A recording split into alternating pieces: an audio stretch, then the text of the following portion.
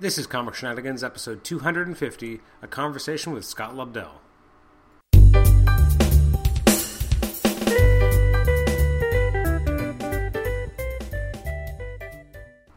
Welcome to the Comic Shenanigans podcast. This is episode 250, a conversation with Scott Lobdell. I am your host, Adam Chapman. Thanks for joining us for this special 250th episode. This episode is first time in a while we've actually been able to talk to someone from the comic book industry. The last time was, I think, episode 176 with artist Nick Pitara from Manhattan Projects. This time around we got Scott Lobdell, writer of, among many, many things in his storied career, Uncanny X-Men, X-Men Generation X, the Hardy Boys original graphic novels in the mid-2000s, as well as recently Red Hood and the Outlaws, as well as Teen Titans and Superman, as well as Superboy, additionally. So we're going to jump in just a second, just some housekeeping. If you want to email us, you can do so at comicshenanigans@gmail.com. Like us on Facebook, rate and review us on iTunes, and also subscribe to us on iTunes as well. This episode, we're going to just jump right in, actually in the middle of we got him to start with an anecdote about writing the upcoming Red Hood and Arsenal book, which is Post-Convergence, coming from DC. But in the episode, you're going to hear myself talking, as well as my co-host, Paul Scores, who also is joining us for this episode. It's about an hour and a half, hour and 45 minutes long. Just a bit of a conversation about things Scott's done in the past, things that are a little bit more recent, talking about his experiences writing the X-Men books, a little bit of a peek behind the curtain with some particular anecdotes and vignettes. So, it's a very interesting and fun episode. We were very glad and happy to be able to get Scott on the show, and we're very appreciative for his time as well. Strap in and enjoy this 250th episode of Comic Shenanigans with a conversation with Scott Lobdell. Right before we jump in, however, I just want to take a moment to thank some people from the Marvel Masterworks message board who had submitted ideas for questions when solicited, and I just want to thank some of the following names. I don't actually name check them directly in the episode, but I did want to make sure I at least gave a thank you or a shout out somewhere. I want to thank the following users: Shagamu, Sammy Murchie, or Murky, I don't know how you pronounce that, Kay Banya, Dr. Doombot, Dye Thy Leather, Tim Roll Pickering, 5 Years Later, David Ty, and Very Crazy Penguin. So thank you very much for submitting ideas for questions, and I tried to use a bunch of these questions throughout the conversation, so you'll kind of recognize your question as it comes by. So thanks again. I really appreciate you guys throwing your hat into the ring in terms of coming up with good questions for Scott in our conversation. So without further ado, here's Scott. It's funny, I was planning on doing something with Red Hood and the Red Hood and Arsenal book, which is coming out in June, and I pitched it to someone at DC, and they were aghast, and they were like, well, I don't know about this, and then they said something. They said, well, you don't want to have a Starfire situation again. And I'm like, why would I not want to have a Starfire situation again? I mean, I like when people react to a story, and I like the fact that it gets, people in different camps, and it gets readers to look at characters in different ways. And so, to me, for somebody to say, I don't want a Starfire situation, I'm thinking, that's kind of what you want all the time. You want, books to be, you want people to, at the end of the day, talk about the books and talk about what's exciting. And even in this situation when they're like, well, what if you reel it back? And I said, well, I could reel it back. If I reel it back, though, people aren't going to talk about it. If people aren't going to talk about it, they're not going to read it. And if they're not going to read it, then, what am I doing? So, why hire me if if you're not going to have me do what I do, So,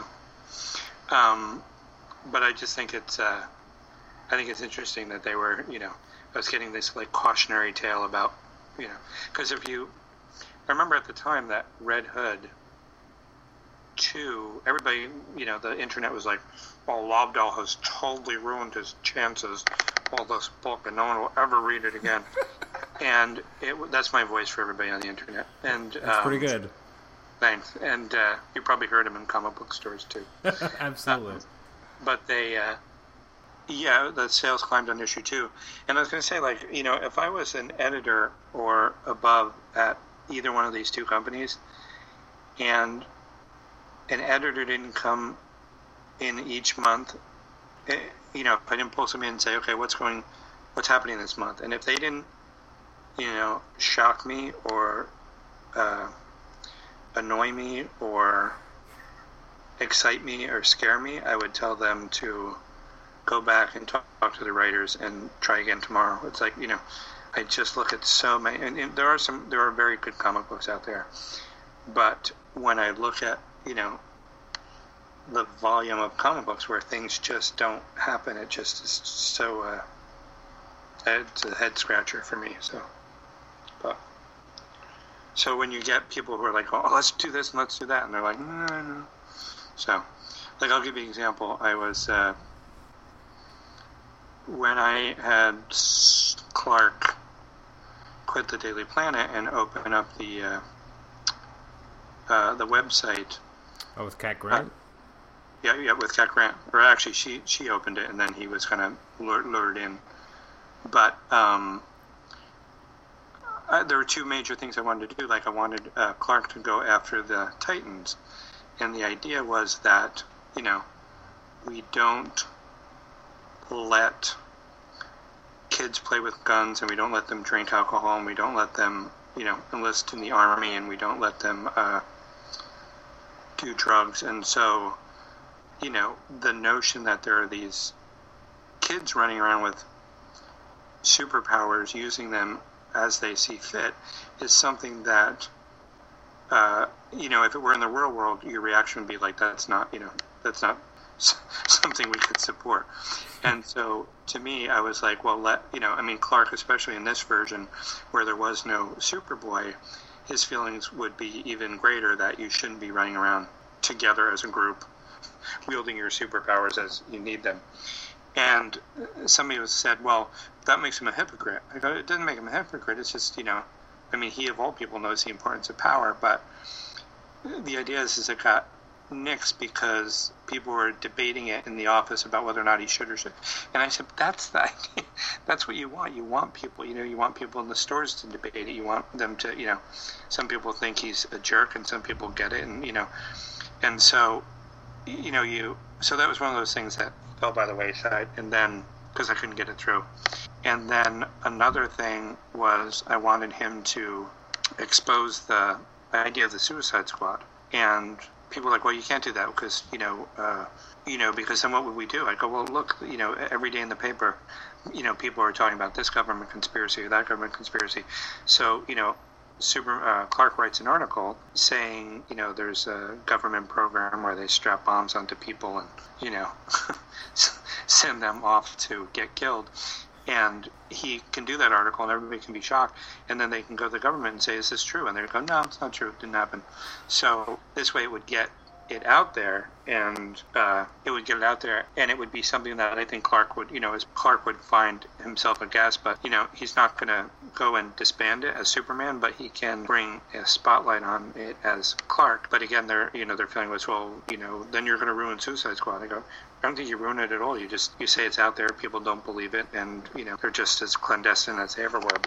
But to me, it was important for Clark to be breaking these stories. But anytime I would pitch a story that, you know, was compelling and would get people talking, it got nixed because it was, you know, quote unquote controversial. That's too bad, because both those sound really cool ideas. I know, it's like, why, right? You know, why, you know, people just, again, somebody said to me last week, they go, you know, well, you don't want to be controversial. I go, I'm totally fine with being controversial. I want people to talk about. Yeah, I'd rather hate a comic than not care. Mm-hmm. You know, like, I'd rather pick up a comic, and even if I don't like it, as long as I feel motivated, it means I care about the characters. If I don't care and I'm feeling indifferent, it means something's wrong with the comic. Like, I either want to be really enjoying it and thinking this is amazing, or I want to hate it because that means that I at least care and it's doing something to characters I love. If it's just indifferent, it's just there, it's not really a good comic. It's as you said, it's not really doing anything. It's just middling. Mm-hmm. Well, that's the thing is, I mean, it's frustrating to me sometimes because I read the message boards like other people do. I mean, I don't read them nearly as much as I used to, but, you know, I'll read the criticism and they go, well, you know, Scott had Clark start his own website, and then he didn't do anything with it. And I want to write and say, well, I tried to do lots of things with it, but they got shut down. So it's so that becomes frustrating, because then people say, oh, there's another one of Lobdell's ideas that he threw out and it didn't go anywhere. And it's like that brings up an interesting question that you don't really have to answer, but I'm just curious. Is that so? You've obviously worked at Marvel, and then predominantly, like, with most of your stuff was in the 90s, which was a very interesting era for Marvel Comics, and then with all the work that you've done with DC and the New 52 in the last few years, what would you say have kind of been your interactions with editorial and your takeaways from what editorial can both be like on the good end and the bad end, both at both companies, and what would your interactions and experiences been like? Well, it seems to have changed over the years, in the sense that Bob Harras and I had a lot of similar ideas, and when we didn't agree on things, we would bat them out between each other. But we both had a lot of respect for each other, so if he felt one way and I felt the other way, we would, sometimes I would convince him, sometimes he would convince me, but that was the process. And, but now it seems that, it seemed that to me that writers and editors were very close, and, you can see some of the better, or not better, let's say more high-profile, successful writers, Scott Snyder is a perfect example of someone who, got along great with Mike Martz and gets along great with Mark Doyle, and you see that relationship and the fruits of that relationship. With me, I've had editors who will like an idea, but then second guess what they think the editor will say and what they think the publisher will say, and they'll come back and have me toss something out or something, because there's all this second guessing that goes on. Similarly, there's these things in the old days called make-readies, where when the book was just before it was going to the shops, they would print these books without any covers on them, and they were usually the pages weren't even cut. You had to take scissors and cut them so you'd have the actual comic book. And that is when Mark Gruenwald and Tom DeFalco would read the books. They'd sit there and they'd read all the books, and they'd say, okay, well, they'd call me editors, and they'd say, well, this was a good month, or this was a bad month, and I really like this character Elektra. I think you should do more with her, and that was kind of the process of what people above editors did. Now, I'll get this is kind of a fun story. When we were doing those, I think it was the Zero issues, where we were doing the origins of some of the characters from 5 years ago. I was, for Teen Titans, I was doing the, let me see if that's right. For Teen Titans, I was doing the Red Robin story, and I had written it, and the book was due on the printers at Friday, and I got a call on Wednesday, and they said, we think that maybe this story needs a little more heart, so we think the story should really be about Batman dealing with the fact that Jason has died, and now he doesn't know about trusting this new Robin, and so it should be about it should be Batman dealing with all that. And I was like, well, that's kind of a problem, because Batman only shows up on 3 panels in this story. And they said, well, just think about it, you can do it. And so I thought about it, and the next morning I woke up and rewrote the entire story from Batman's point of view. So, and then they lettered it, and then the book was sent out on Friday. And it was funny, because one of the last things on the very last page was something about how he had entered Tim had entered the witness protection program, and that Tim Drake wasn't even his real name. And I didn't know about that, because somebody just thought at the last minute that would be interesting, and so they did that. And again, the shitstorm rained down upon me as people, ranted that Lobdell even took away Tim Drake's name. So I'm like, okay, there's another, another thing you can get blamed for. Yeah.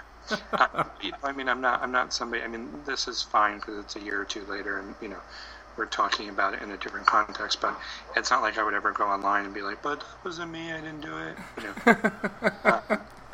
That's interesting because I do remember that and being like, "Oh, that's an interesting choice." Mm-hmm. So it's interesting to know that wasn't even your choice. Yeah. Well, I mean, I didn't. What's the word? Not to object, but I mean, I could see where they were going, so that's totally fine. So I don't know. So it was. So like I say, the whole process is different, and part of that I think has to do with it used to be you'd have to have a comic book 3 months. It had to be done 3 months before it hit the stands. Now literally you can get a comic book on you can start when the last issue goes on sale and be done by the time the next issue goes on sale. Wow. It's hard, but that's the It used to be FedEx was a big deal when that happened, but now it's there's a funny thing in the old days. If I or any freelancer was late with a story, they would promise it on Tuesday. It will definitely be there on Tuesday, and then on Tuesday morning you call the office and FedEx did not show up. I'm so angry. Then you'd have all day on Tuesday to finish your story. Nowadays with email, you can't really go, well, I don't really have it, because they're just as likely to say, well, send me what you got.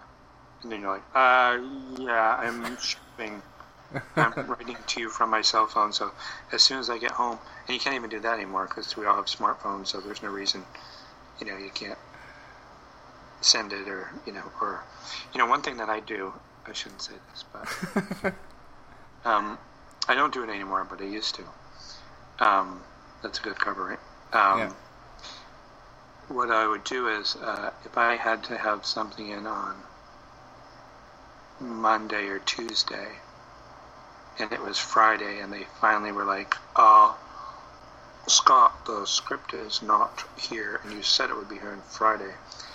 And I go, wow, let me check, and then I would check my email, and then I would make a fake header and footer and time date and everything, and then I would be like, oh, you should check your spam because I sent this Outlook, and I would forward it. I would fake forward it to the editor. And then they'd be like, oh, okay, sorry, yeah, our email system's really screwed up. So it takes a lot more. You got to be more creative when you're... That is amazing. But you know what? That's the thing is, I mean, for every rewrite this on the way to the printer that they toss at me, I think I'm entitled to toss back a little, sorry, I don't know what happened to this. That's pretty fair. Next week. Let's go back for a minute, because we kind of jumped in talking about, like, obviously current stuff, more likely, but how did you first kind of start getting into comics? Not so much actually getting into comics, I should say. What was your initial kind of experience with comics as a reader? Like, did you read comics when you were younger, or did you come to it a little bit later? Yeah, I was, I didn't really read comic books. I mean, I was aware of them, but, there's the occasional car trip that my parents would, buy some comic books and throw them in the back seat for us to read, or, when I go to get the haircut with my father, there were, old bent-up comic books, and they were fun, but it wasn't until I was in the hospital when I was 16 and 17, I had really bad lungs, and so I was in intensive care a lot, and while I was there, for some reason everybody would bring you comic books, and I remember, I want to say it was Marvel Premiere. No, it wasn't Marvel Premiere, but somebody with more time on their hands will find. It was maybe it's Guardians of the Galaxy, the very first Guardians of the Galaxy, issue 2 or 3, I think. And I remember reading it in the hospital. And I was like looking at it, going, well, like, wow, somebody has to do this. This is like, they say there's a writer there and an artist, and at the time I could draw, and I can still draw, but I can't draw quick enough to actually to draw a comic book. But so when I first started reading and first really truly aware of comics, I was thinking of it not as like, I'm going to memorize every appearance of the Flash from, 1953 when he, took off his red helmet and attached the yellow ears. And it's like, I was never that guy, but I was somebody who was like, wow, this is such an interesting thing to do. And so that's when I started writing comic books. And, it's funny because I have a memory of watching Hill Street Blues when I was 16 years old, and it was an amazing show, and I was totally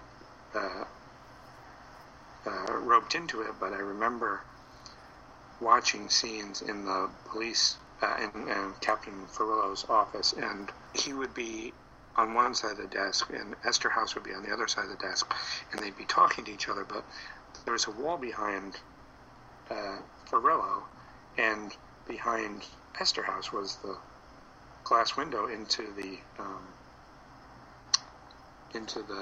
bullpen, and I was like, that is so weird. They must have a bunch of cameras there, and they just move that wall and then shoot him, and they move the other thing and they shoot him, and and so even then I was like looking at the story, and I was totally gripped by the characters, but I was also astounded by everything that was going on, like the whole process of being roped in by what I was seeing, if that makes any sense.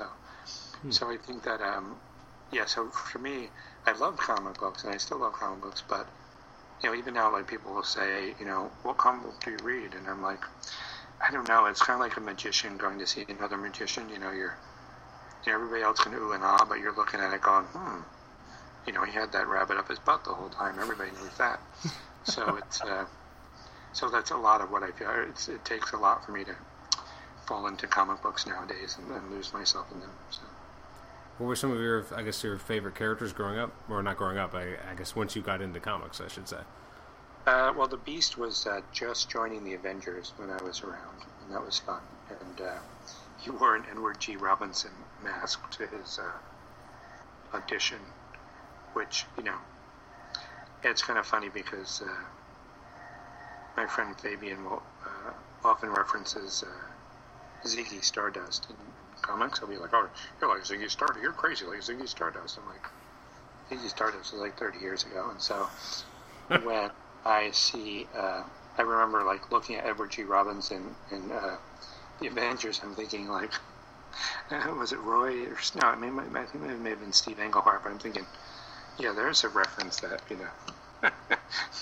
even at, 16, 17, I was like, that's kind of a dated reference. This is before the internet. You can even go and, I'd have to ask my father who Edward G. Robinson was. Before there was the internet, there were your parents. And that's true. Yeah, I guess it's true. Yeah, and then also another, to me, like the rest of the world, I fell in love with, Frank Miller's Daredevil, and it was awesome. But before that, Daredevil was just like the really funny guy. And I love that about, I love, his name was Daredevil, and he was a daredevil, and it was really fun. And so, eventually he became the super, super, super dark character, but at the time he was the funny still a swashbuckler at the time, right? Yeah, and so I always loved that about him. So he was another one of my favorite characters. And Hellcat, I liked her. And, yeah, I think they were my favorites growing up. Oh, and also, Legion of Superheroes, which is the one book that I would like to write before I die. But have you have any plans on that? What's that? I was going to say, have you if that's kind of like one of the ones for you that you really want to do, have you pitched a lot of Legion of Superhero stories before? No, but ever since I think I mentioned it once to Dan, and Dan just sat back and was like, everybody wants to do Legion of Superheroes. Everybody that comes in here every day, the Legion of Superheroes page. So I'm like, okay, so I'll have to create a knockoff someday. I'll have to look forward to the knockoff Legion. What is it, Mark Miller? Mark Millar? What is it? Yeah. Is it Mark Millar? Mark Millar, yeah. Who does the the Flash and calls it MPH or miles per hour, and right? I mean, that's him, right? Yeah, I think it was him. Yeah, so that's what I should do. I should just. I mean, eventually everyone does a knockoff of everyone, right? I mean, that's why we have the Squadron Supreme. Yeah, we've gotten to that point where it is Now, how did you first kind of get into the industry itself? So, like, as you said, you started kind of getting into comics when you were 16 years old. How did you end up first kind of getting into comics as a potential profession? Well, I went to college where I wanted to be a psychologist, and about 2 years in, I was like, everybody has a problem, and I don't want to listen to everybody's problems forever, so I thought that was a bad attitude for a psychologist to have. So, to me, like psychology is like the study of, well, it's kind of like conflict resolution. You identify the problem and then you solve it. And then when I was in college, I was thinking, well, that's kind of what comic books are. A comic book is just conflict resolution. You present the problem, and the hero has to figure out a way to fix it. And so that's when I decided that I wanted to start writing comic books. And it's funny because at the time people said it was crazy because I was like, yeah, I'm going to write comic books, and I'm going to write movies, and I'm going to write TV. They're like, well, where'd you make that leap? And so, now it's not even a leap at all, but back then it was considered bizarre.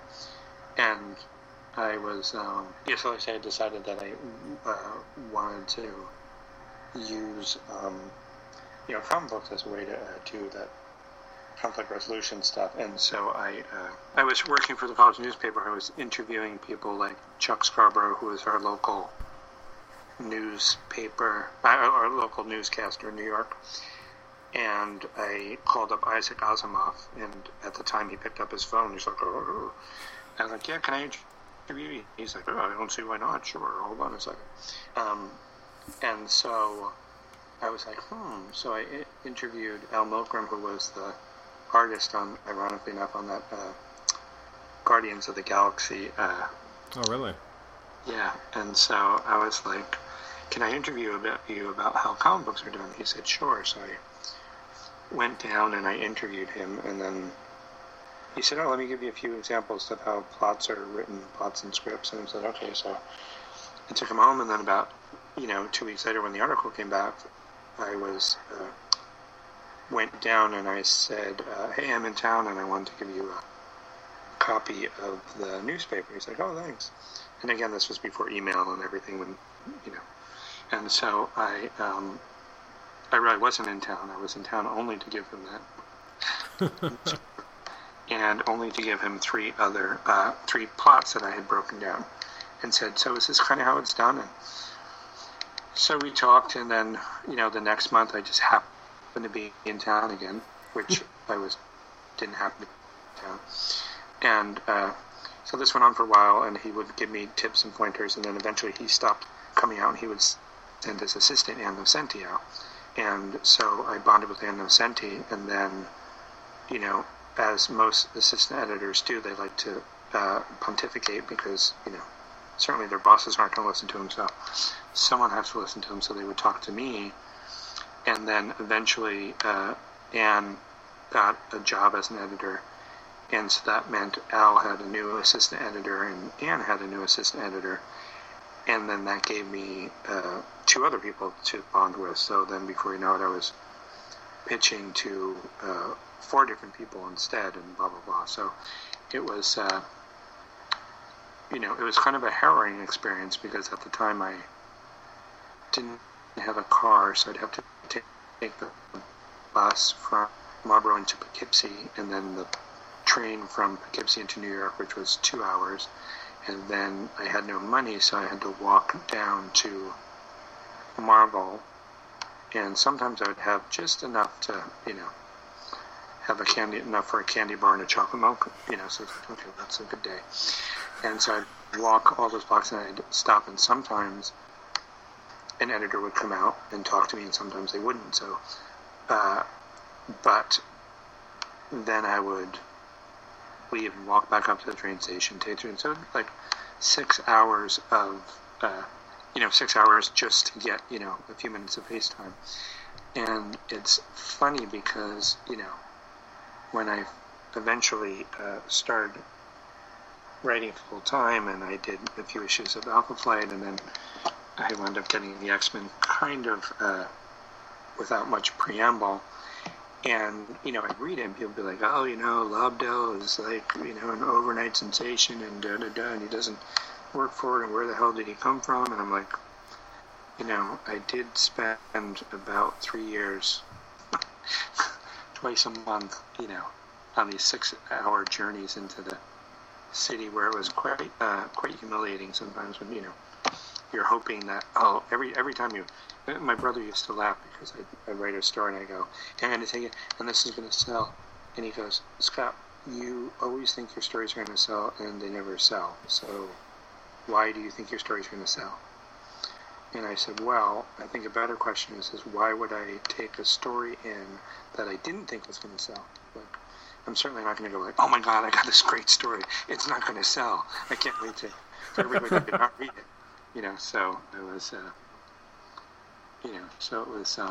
so there's a lot of stuff that goes into it. And again, like like you and I, I guess you two and I rather, are having this conversation, and you get a glimpse of, the thought processes and the decisions that get made, and and it's just funny because I read on the internet about oh, he's a hack and he just craps this stuff out, and I'm thinking, I'm so not a hack. I'm so I probably overthink everything way too much, but it's funny because there's the reality, and then there's the reality of what the reality that people have created for themselves, and this whole I read all these tweets, and again, I don't read them anymore. I'm just talking about how when I was reading them, because when I first got on, when I got back to, well, you still there?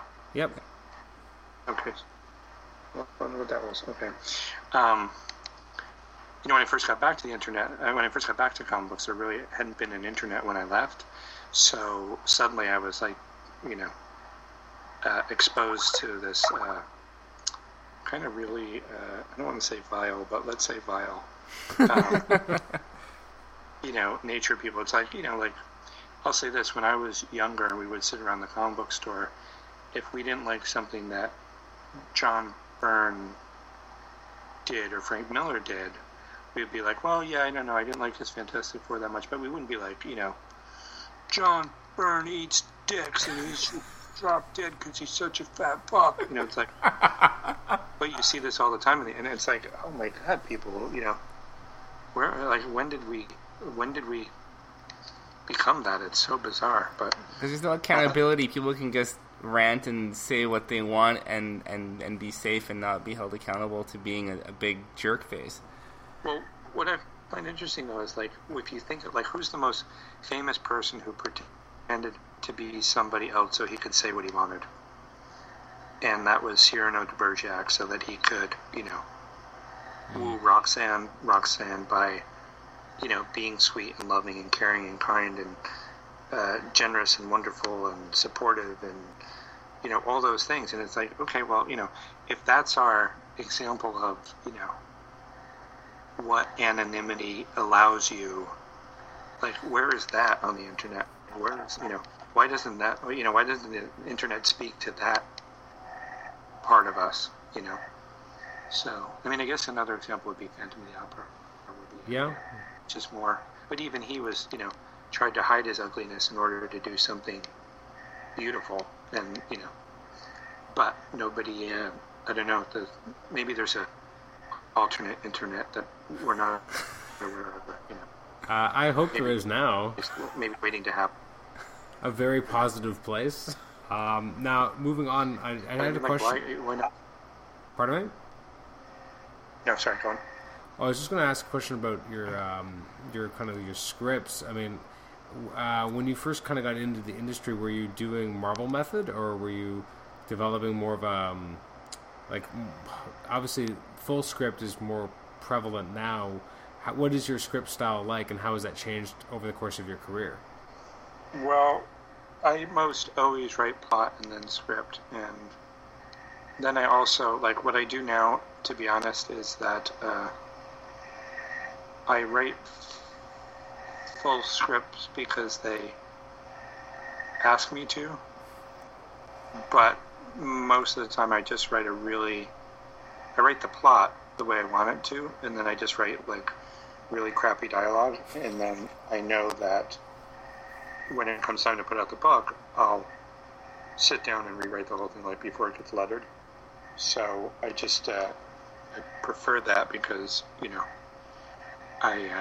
it's funny. Oh, what was it? Oh, let me see. What was it? I can't remember.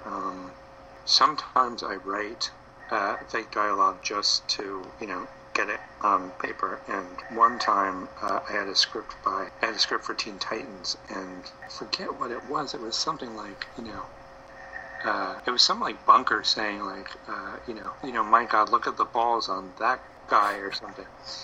And it got lettered, and they came to me and they said, Scott, bunker cannot say, look at the balls on that guy. I go, I know he can't say that. It's never my intent for him to say that. And so it was pretty, so sometimes you get in trouble.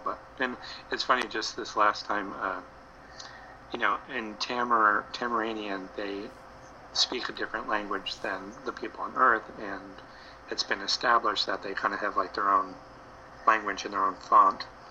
And so in the script that I just wrote for 40, Commander is wounded, and Corey goes to save her, and she's holding her in her arms, and Commander says something in Tamaranian. So I wrote Tamaranian here as an indication that I was going to do that. And then when I looked at the pages, she's looking up at Coriander and, like, really sad. She's saying, Tamaranian here. So I had to tell the editor that that was not my intent. But you really have to read these comic books because, sometimes characters, sometimes balloons go to different characters, and for everything that you guys catch eventually, and there is stuff that shows up, there's a lot of stuff that, like, at the very last second, you're like, oh my God, this, Aunt May is shouting, I'm going to kill you, when it's supposed to be, Sandman's supposed to be shouting at you, like, oh, that much hasn't changed. I have a question. We have some questions from the Marvel Masterworks message board, and I'm just going to fire a few of those in here. One of the questions was, what do you think were some of your the highlights and lowlights of your kind of your career at writing the X-Men in the 90s? I think that's a great dramatic pause. Yeah, I'm trying to think. It's hard to, when you ask me what the highlights are, it's like, it's hard to answer the question without it sounding like you're have a higher opinion of yourself than you should. But I would say that I think that for me, in the first few, when I first got on the X-Men, I was there were a lot of dangling plot threads that needed to be addressed, sort of, and so I would do things like, to me, like, right up front, I thought there were way too many X-Men around, and so I wanted to get rid of Forge, who really, I don't know what he was doing out in the garage, but apparently it was very important. So I was like, okay, let's get rid of Forge. And then I was thinking, okay, you should probably say to Aurora, are we going to do this or not? And she says no, and he leaves. And so as soon as I did that, suddenly there was like this huge, bunch of letters coming in saying, they were my favorite couple. I'm like, how are they your favorite couple? They, like, said 5 words to each other in the last 6 years, as near as I was able to tell.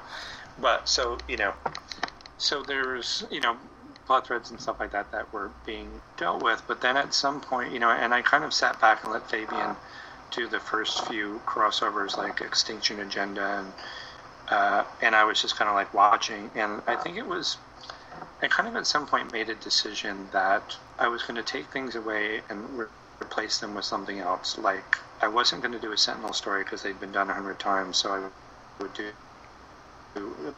wasn't going to do a Brotherhood of Evil Mutant story because it'd been done 100 times, so I was going to do the Acolytes and, I felt that they just needed to, you couldn't just keep going back to that same well over and over and over.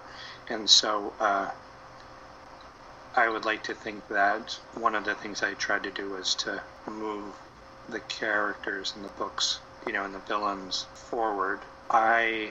One of the things that I liked, and again, no one would notice it, and I'm sure you guys didn't notice, and I'm sure no one else but me noticed, but, one of the things that I never ever did was I never opened up on a dream sequence, and I never opened up in the holographic danger room.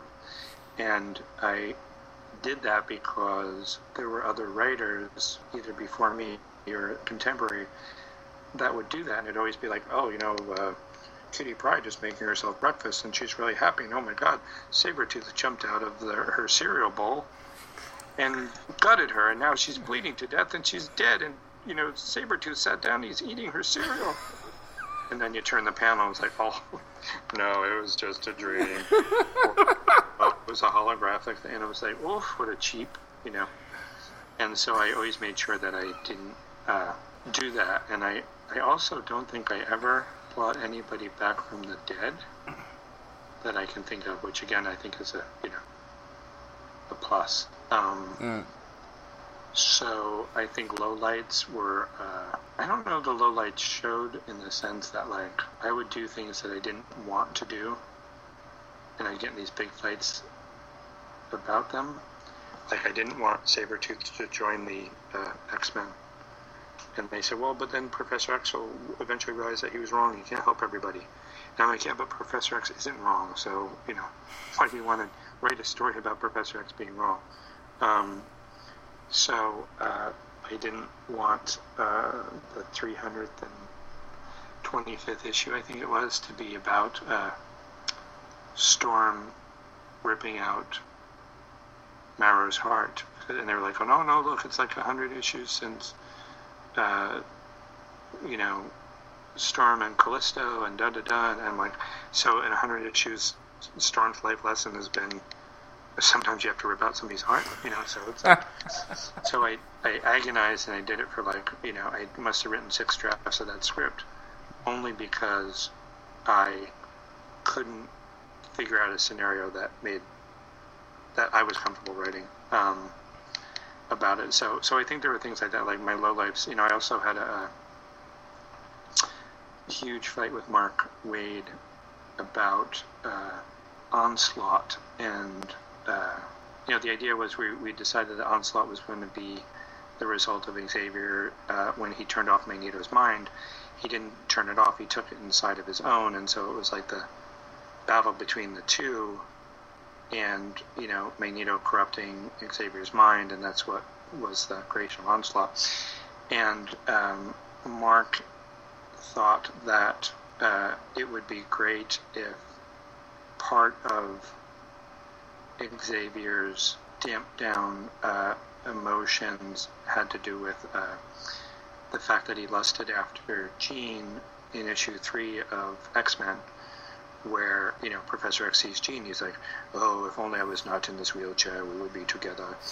But unfortunately, since that time, I mean, Stan wrote it and then promptly never mentioned it again because he realized it was creepy, but later on, when Chris retroed it so that, or retconned it so that Jean started going into Professor X. She was like his first student, and she was 16, or she was 12 when she got there, and then she was 16 when it happened, and I was like saying, look, you can't have Professor X be lusting after Jean, and because that means he's a pedophile, and Professor X isn't a pedophile. And Mark was like, no, but he repressed it.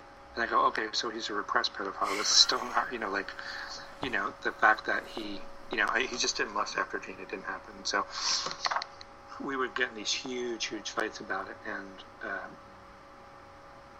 and that was a low point. So there, but those are things that all happen, behind the camera, and I can't, there's probably a story or two that I would have done differently, but fair enough. Actually, a question about Onslaught. Thinking back, when the Onslaught was first being teased right after Age of Apocalypse ended, did you have a sense of who Onslaught was at that point, or were you kind of putting out seeds but hadn't quite figured out who that was really going to be yet? Yeah, no. What happened was it was after the Age of Apocalypse thing, and we all were sitting around at a conference. And it was me and Warren Ellis, and I think Peter David was there, and I think Mark was even still there at the time. But we're all sitting around, and we said, if you could do one story, what story would you write? And Warren's like, hey, well, I would write, I want to write a story, but you never let me do it. I'm like, well, what is it? And he's like, I want to have them all sitting around a pub and just getting drunk.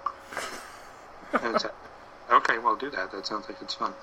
So then they said to me, what do you want? And I said, I want to do a story where the X-Men are all sitting around and they hear this whistle, and it's like, and they look up and bam, something hits the ground. It skids like 150 yards, and they all run up, and it's Juggernaut. He's just beat to shit, and he looks up at him, and he says one word. He says, Onslaught, and passes out. And they're like, wow, that's cool. Like, who's Onslaught? I don't know. I just love the word. I love the idea that somebody can beat up Juggernaut, and I think that's so awesome. And so I did that issue, and about 2 or 3 weeks later, Ralph Macchio went to Bob Harris and said, yeah, you can't have somebody beat up Juggernaut and not say who he is. So Bob came to me and said, you have to explain who Juggernaut is. I go, who Onslaught is. I go, nah. He said, I don't know who he is, and I don't really have any interest in him, in finding out who he is, because, someday, but I'm just not interested. And so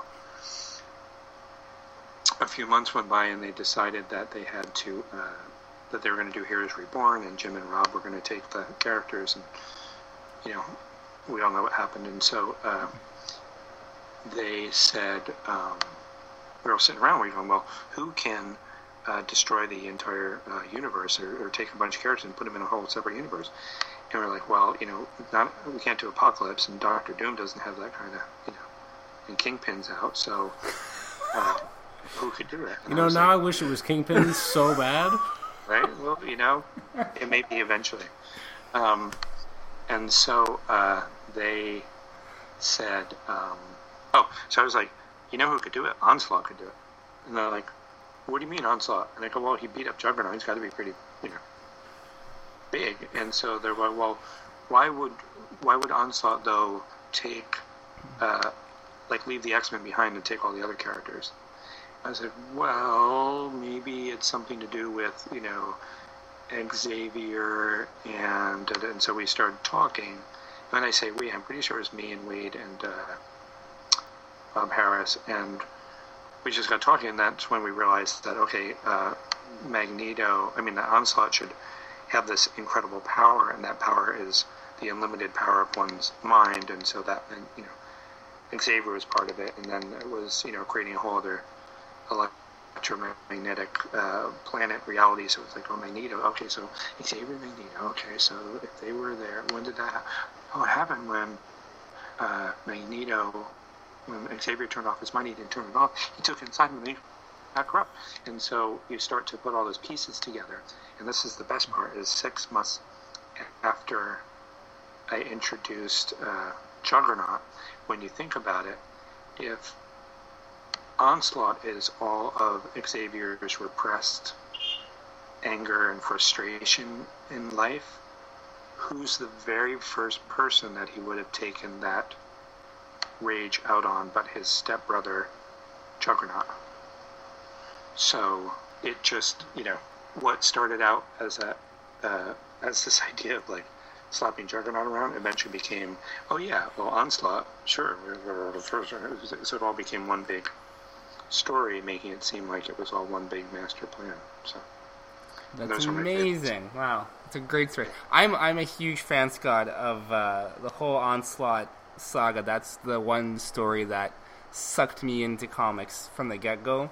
I still think of it as one of the best put together events too, and how it was structured with the phases and the impacts and everything.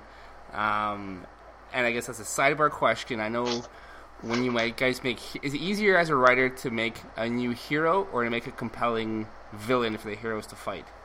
I think you just want, you kind of want every character to be as, I hate to say it, there's that old saying, a hero is only as interesting as their villain. like if you look at Die Hard, would Bruce Willis have been as amazing in that part if Alan Rickman wasn't in that part, and so, but I think if you, like, I always thought it would be really interesting to reshoot Die Hard, but shoot it from the point of view of a terrorist who's been planning for months, for this master thing, and then he gets there and this idiot cop from New York is ruining his whole plan. But I think that when you look at something like that, you look at the fact that both those characters are really, really fleshed out. And I don't know, like, I'll be honest, like, when I was going to do, what's his face? What is his name? Harvest from Teen Titans. The idea behind Harvest and Teen Titans were, it was supposed to be a completely different character in the sense that he was going to be human like Tim was human, and his whole thing was he was coming from the end of time and trying to deal with the metahuman situation, whereas Tim was, at the beginning of time, essentially taking that first generation of new metahumans and giving them a purpose. And so the two of them are going to... it's almost like the difference is going to be kind of a different dynamic than Charles and Eric, in the sense that both of these guys were humans fighting for the fate of metahumans, when in a way they didn't have any horse in the race, and that's what made them so compelling as enemies to each other from different sides of time, which sounds kind of interesting, right? But when Harvest was drawn, I kind of lost control of that storyline, and they said, oh no, he should be powerful and he should be and so they drew this like skeletal guy with bat wings, and it was like, okay, well then that is a whole different character, because it's not, that's somebody who's a metahuman. That's not what I had planned. And so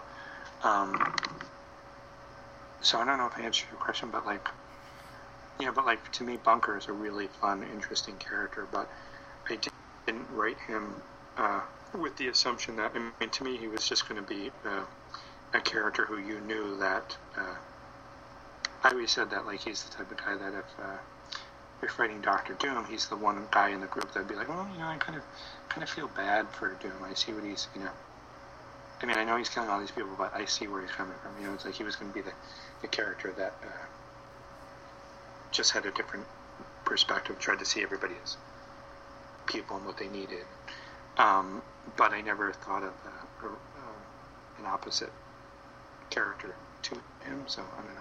I don't know if that answered your question, but... No, it's definitely interesting. Question, actually, kind of in and around when Onslaught was happening, you had introduced the character who, I guess, Joseph. Was your original concept for Joseph that he really was Magneto, or were you always kind of planning in the back of your head that you would bring back like the real Magneto at a different time, which ended up being at the trial of Gambit? Or is his own? I was not. My plan was always to make him Proteus, because Proteus could create, little pockets of reality, and in a way, it was, to me, Joseph was about the story of, the conflict of nature versus nurture. If you started, if you started Eric off with a clean slate, would he still become Magneto? And the trick behind that was that it was the exact same question behind Proteus. If you had, given the kid a chance instead of, Moira locking him up in the tower, which I understand she had to, but, if he had had a chance, would he have become a force for good or for force for evil? But having said that, because to me, I felt I could get away with that story because the reveal that he was Proteus would have tracked the same way Joseph's story tracked, but as Proteus. But I never had any intention of bringing Magneto back in 350. Like, I know my name is on that story, but I really didn't have anything to... I think I wrote the first 3 pages, and then they brought in Steve and Joe, I think, or something, and they took it in a whole different direction. And even I remember reading it going like, so they're mad at Gambit, so they're going to leave him out the Arctic tundra. Okay, so does that mean you're killing him? I think you leave him out in the. But maybe I guess he could create snowballs and throw them, and that would give off heat. I don't know what their plan was, but so no, that was never my intent to bring Magneto in that. So that's really interesting. I again, it's interesting to hear from a creator about the inner kind of goings on, because as a fan, we don't these days I guess we have more of an idea, because it feels like with the internet that there's a little bit more discussion, but especially like going back, like we really don't have any idea of what was really going on behind the scenes. So it's really interesting to hear you say that, because like I remember reading that issue, I remember seeing that reveal, and I always kind of wondered. So it's interesting that you know how much rewriting was actually going on, and how much, as you said, you didn't really actually end up having a lot of involvement, even though your name is on the issue. Well, you know, it's also, you know, it's funny if you look, like if you pulled up, like I was really trying very hard towards the end to make the X-Men, you know, different. I kept trying to like pull in different team members and blah blah. And like I would say maybe the second I left, you know, Kitty, Kurt, and Colossus came running back, and they were the team, and it was like, you know, it was just, there's just always, and you know, suddenly Cyclops, Dark Phoenix's silhouette appeared in the driveway, and it was like, I remember, like, I wasn't reading it, but I was looking at it, and I was just thinking, oh, you know, like, why do we always have to go backwards, you know, like, why? So, but it was, so, but if you look at it, like, from, you know, you can, if you read the tea leaves, you can see where, you know, I was really trying to use different characters, bring in different people, and there was just this constant, you know, push towards going backwards. So, along those lines, then, I mean, when you, I guess we're writing Operation Zero Tolerance, right? I guess that would have been right near the end of your run on X-Men. Obviously, you were bringing in like Cecilia Reyes as a character. The character, I guess, would eventually be called Maggot, but that wasn't originally your plan. Mm-hmm. And I guess showing new blood kind of coming into the book. Maggot had been there long before that, but you know, but I was also thinking I was going to what's the word?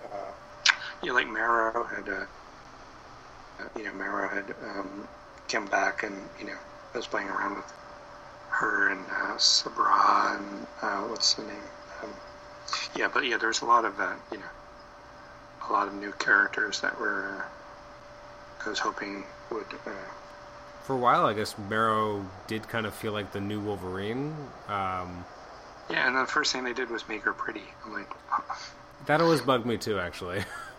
Yeah, so because it made her like, unique. Just looked at it from a distance, and you know, I was. I mean, you know, you do have to let go of things after you leave, but like I remember, I read a whole issue of Juggernaut and how he was the most powerful mutant ever, and blah blah blah. I sent I think I sent a fax, because this was before texting, and it's just like, just so you guys know, Juggernaut is a new mutant, and so you know, they're like, oh, but so that's weird. I don't know if he's a mutant now, but he wasn't a mutant then. So. Along the lines of the idea of bringing in new blood, this is another question from the forums. The idea that what was behind the reasoning to bring Cannonball kind of away from X-Force, graduating him to the X-Men? Was that an editorial idea? Was that more of your idea? And how did you kind of play with the character? And how interesting was that to have him go from being, you know, the seasoned field leader of the New Mutants and then later the X-Force to now being kind of the rookie X-Man? That was totally my idea, and I just felt that, like, you know, like, to me, there were times when, like, the books started to become the same book. It seemed to me like, you know, I always felt that the X-Men should be the X-Men, Excalibur should be Excalibur, X-Force should be the X-Force, and X-Factor should be X-Factor. You know, and they should have their own but it seemed to me that as time went on, people tried to make the books more like the other books, each other, and so I felt that, you know, X-Force should feel like, you know, the Bush, not the Bush Leagues, but the Yeah, maybe kind of the bush leagues, like not in a bad way. I mean, I guess bush league sounds like it's a bad thing, but they should be the minor leagues. They should be, and then when you're at the Arians, and so the idea was to take Sam, who was the guy who was usually giving the orders, and suddenly put him in a room with, Wolverine, Scott, and Storm, and this is not a guy who's going to be giving orders and, or probably even piping up very much, and so I felt that was, I was always looking for new dynamics, because, what's funny is, I remember we were sitting around at one of the panels, one of the summits, and they were saying, what is the, what do you think of the relationships, what are the relationships of the X-Men? And people were like, well, Nightcrawler's like your wacky cousin, and, Wolverine's like the grumpy uncle, and, Storm is like your big sister that you can relate to. And I was like, who wants to read that? And so to me, like, like we were talking about, like getting hooked on your version of the, your version of the group, of a book. And to me, like, the most exciting time for the X-Men was when you had, Peter, who would rather be a farmer, and you had Storm, who, thought she was a goddess, and you had Nightcrawler just trying to, be friends with everyone and hope they don't care about his, the fact he looks like a demon. And you had Wolverine carving his initials in the furniture. Like, you knew that any time these characters were on panel, they were all going to come at being an X-Men from a different point of view. And then over the years, they became a family, everybody's a family. And so, to me, I was always looking for new dynamics to break it up, so it wasn't, this kind of family stuff. So, I don't know if that answers your question. No, it does. Well, first of all, it's interesting, the idea of, the Bush Leagues, the X-Force being the Bush League, because I think it definitely, especially at that point, and your comment about the idea of sameness and the books starting to feel more and more like each other. If you go back and read a lot of those books, like X-Force was now living in the mansion again at the time. It felt like a little like it was losing its sense of identity because it wasn't out on its own anymore. It was based in the same place. So what made it that different? Mm-hmm. A question as well would be, let's see, just with the Age of Apocalypse, we mentioned it briefly earlier. I mean, that was, Paul had mentioned that Onslaught was a huge thing for him as his kind of entry point to the X-Men and really getting into comics. So too for me was the Age of Apocalypse. What was the kind of the genesis of that idea like, or pitching that to editorial, or was it more from editorial? Like, what was that like? I remember, in the old days, you'd have to check your messages from your phone, and your home messages from your phone. And I was, I remember it was raining, and I was at the phone. I was just checking my, and I got a message from Boris. I said, Scott, what if Jubilee went into the mansion and everybody was there? Said they were the X-Men, but they weren't, but they really weren't, or but they really were rather. And I was like, oh wow, that is so bizarre. So I called up Bob from the payphone, and I was like, what if something happens where instead of them being revealed not to be the X-Men, what if everybody really is the X-Men, and she's the only one who doesn't realize that the X-Men are completely different from who she thinks they are. And so that started this idea of, like, what would we do, like, create the X-Men completely from scratch, and, how would you do that if you went backwards in time? What was something different? And I was like, well, the only thing that would ripple through everything would be if it happened to Xavier. And that became, okay, what if Xavier died? What would that be? And then we thought, okay, Magneto, the easy thing would be for Magneto to rise, but what if Magneto essentially took his place as the, we always said that Xavier was Martin Luther King, and Magneto was Malcolm X. So if you took away Martin Luther King and you just had Magneto in charge, like how would his X-Men be different? Because he's still fighting for the same thing. He's just not fighting for it against Charles, and because Charles died, he actually has a reason for it, blah blah blah. So yeah, and so I guess the question became like, if there was no Xavier, there wouldn't have been a X Factor. If there wasn't an X Factor, they wouldn't have stopped Apocalypse. So it would have meant that the rise of Apocalypse would have happened because of no Xavier. And so then the question became, how do you go back in time and kill Xavier? And we thought, well, Legion can move back through time, but why would Legion kill Charles? And then we were like, well, the only reason he would kill Charles is if it was by accident. He went back to kill Magneto and then kill Charles. And so it just became like, the more we talked about it, the more, it's kind of like that Onslaught thing. Like, once you start, you can start to go back and pick up all the little pieces of breadcrumbs that you've laid out over the years. And then before you know it, you have this epic story. So that was the genesis of that. A lot of the, even now, like Bob and I will, keep pushing each other to go big or go home. And I would have to say that, you guys can agree or disagree, but I think you would agree that, I would say that Age of Apocalypse is probably the grandfather of all crossovers. I would agree to that to an extent because, it was massive. It was. I think it's still one of the best put together because it felt like there were so many different pieces, but every piece more or less did feel important by the end. And again, even the way it's laid out with the Alpha issue kind of setting things up, and then everything going their own direction, and then coming all together. I don't know if anything's really been that cohesive since. Yeah, well, what's funny is when we sat down for that meeting, we had figured out what everybody had to do, and we just said, okay,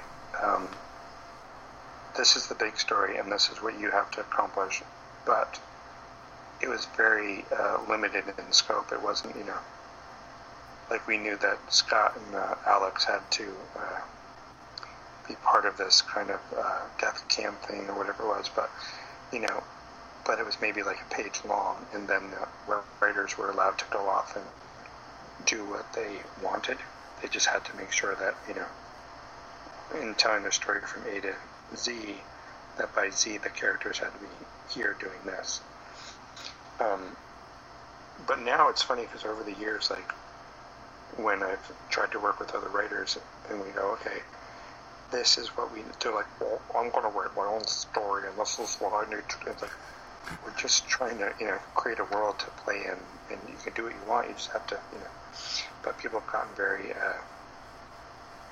territorial over the years, which I think is unfortunate, so. But again, I haven't been in a room at Marvel in years, so maybe that's not an accurate representation of what happens. I think a question I wanted to ask about the Age of Apocalypse is that, so the team of X-Men that you ended up writing, again, so was that purely kind of your choice of who you thought would be the most interesting to work on this team, or was that editorial as well, or? No, it was funny. We went out to a diner and we were sitting around talking, and I was with Joe Madureira, and it was me and Joe and Fabian, and I think what's his name was there, Andy Kubert, I guess. But we were talking about what characters we wanted, and I'm like, I want the Changeling character from the animated TV show. They had a character called Changeling, and I want to have him, but he should be like, he's so insecure that he can't even form a real face. He's just this like white pasty, and Fabian's like, I'm going to take Quicksilver and Storm, and he was like an Iceman, or whatever he had, and he was like loading up on what he thought were like the coolest of the cool characters, and I was like, and I want Sabretooth, and he should have a chain around like tied to his wrist, and on the other side is Wild Child, and like Sabretooth is so crazy, but Wild Child is even more crazy, that he like will let him loose to attack somebody, but then when it's over, he like slams him on the floor and throws him over his shoulder. And they're looking at me like, what are you talking about? And Joe Madureira is like, oh, that's so cool. And then start doodling. And then it's like, and remember Blink? And they're like, no, nobody remembers Blink. So Blink from Generation X. Remember you got killed in the first, like that first story arc before Generation X. And no one remembers Blink. And I'm like, that would be so cool if like Blink is there because we know that this series is in, and everybody's been saying bring back Blink. So I'm going to bring her back, but then I'm going to kill her again at the end of this. And they're like, yeah, okay. Will you take Rogue on your team at least, so somebody have a reason to buy this book? It's interesting because Morph was one of the best parts of that book, and so was having Sabretooth and Wild Child, and it's interesting that was kind of like, I guess, the weird squad, but that was part of what made that book one of the most exciting titles of the Age of Apocalypse because it was so different. It didn't have the more traditional names.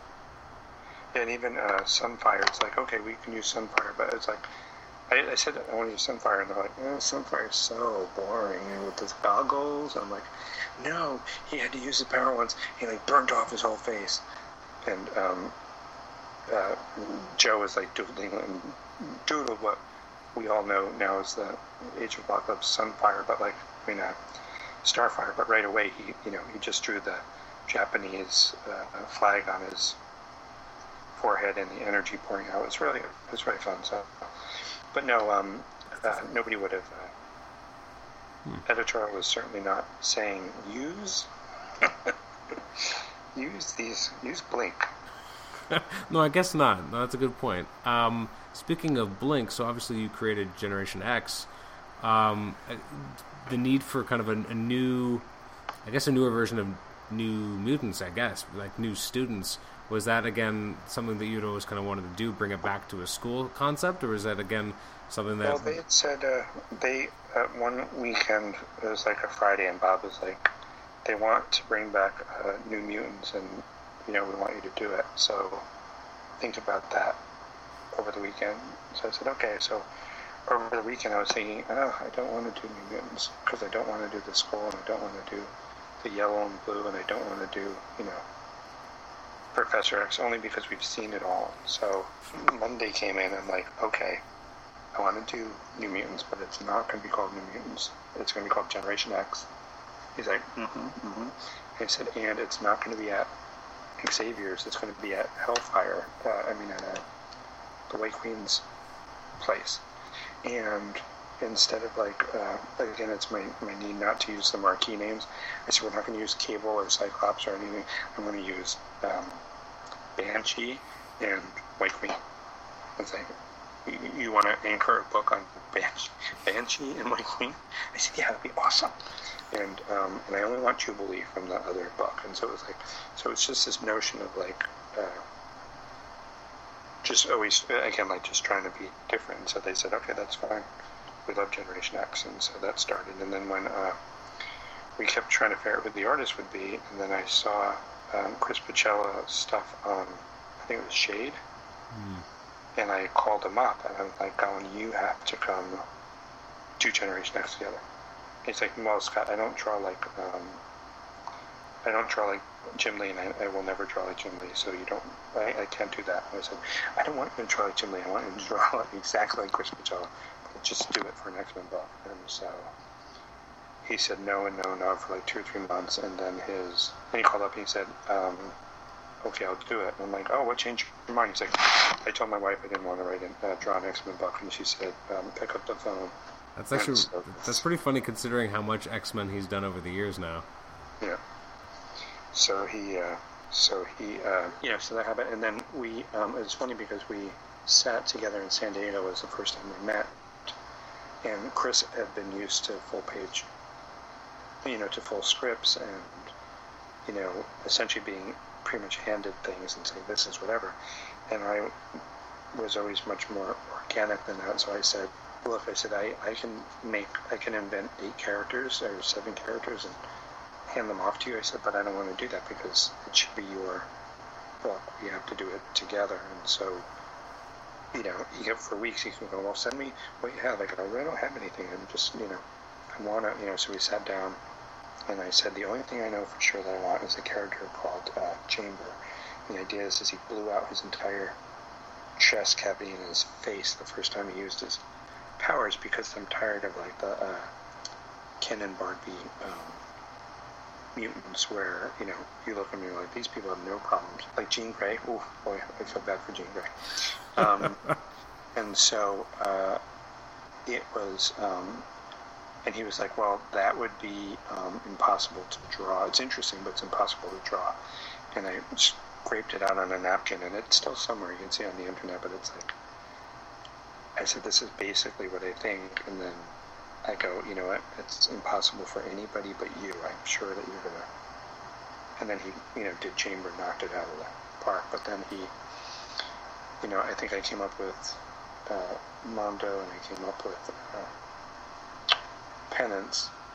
And then he called me, and I came up with Husk, because that was like really gross. And then he called me up and he's like, what about a character who has six more feet of skin than they need? I'm like, that is so weird. And so that became Skin. And then he also wanted to do M as like this kind of really secure, cute, almost Wonder Woman character. And I was like, okay, that's fine, except she's made of two people, and one of them is other twins, and one is autistic, and so she keeps like fading in and out, and no one knows why. She's like perfect except for these times when she just checks out completely. So it became a very organic, you know, creation and relationship between the two of us. So I'm not sure that answers your question. No, it does. What led to your departure from Generation X? Because I think you wrote the first, 2 or so years. What led you to leave the book? I think I was doing both X-Men books at the time. They asked me to do both, and so I think I was. Again, this is a long time ago, but I think that's what happened. We were just. So I wrapped that up, hoping that. I kind of. I think if I had known then what I knew now, and knew what happened to those characters, I probably would have stayed with them longer. So. Are there any things that you wish you could have done with Generation X that you didn't get a chance to before you left and didn't have a chance to go back to them? I'd have to say no.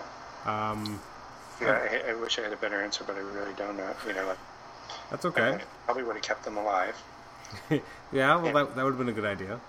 There are a lot of people who really enjoyed those characters. I'm surprised that they haven't made more of a resurgence. Yeah.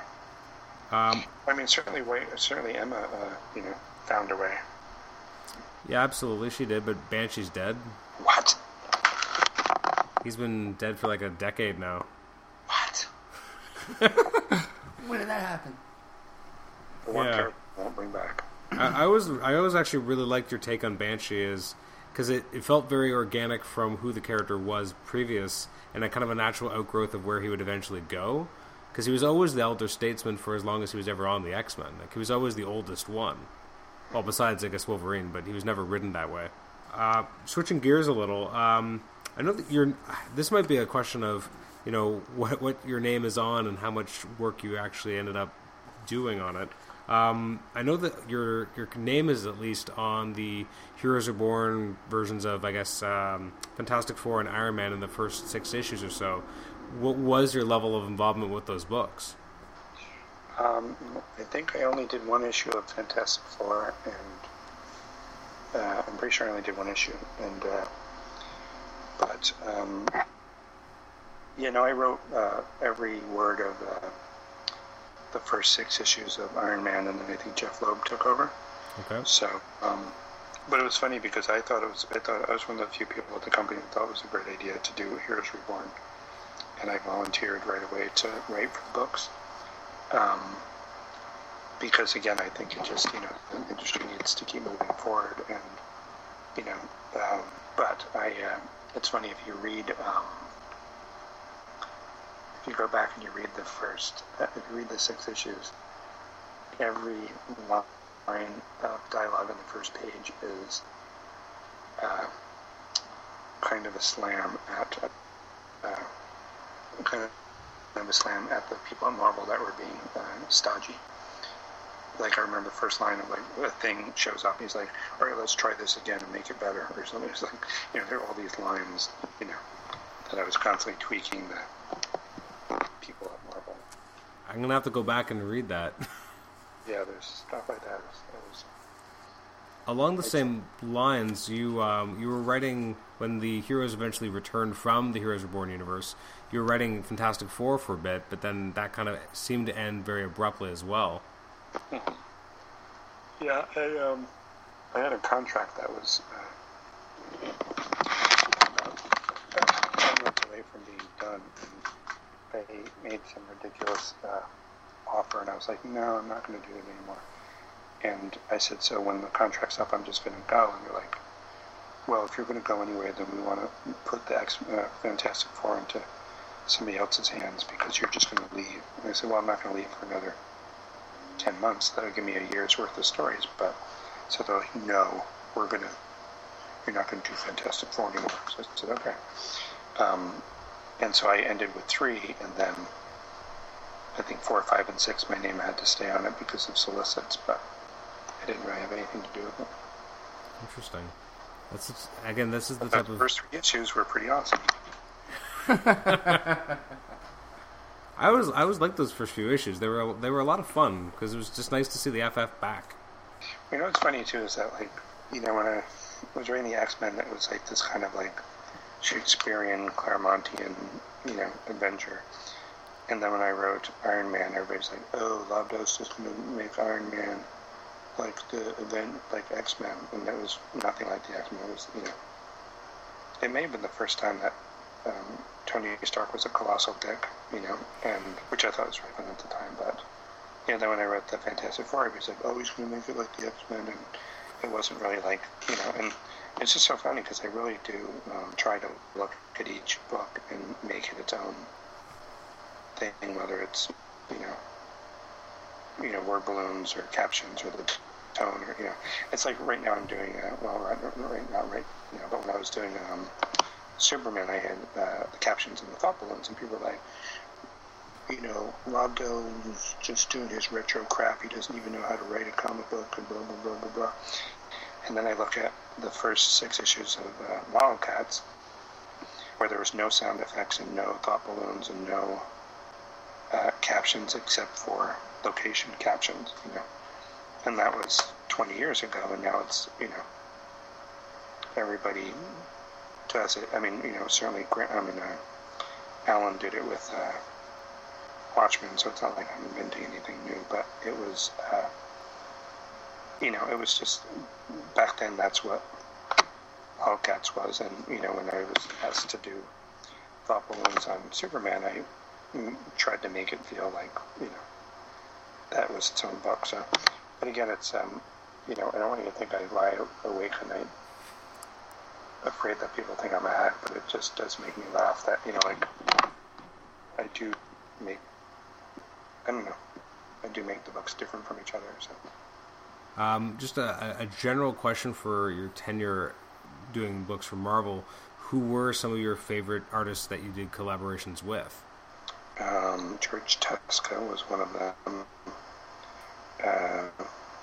Certainly Joe Madureira, Chris Bicella, John Romita Jr. I mean, I got like the creme de la creme, so I couldn't. Jan Turismo was awesome.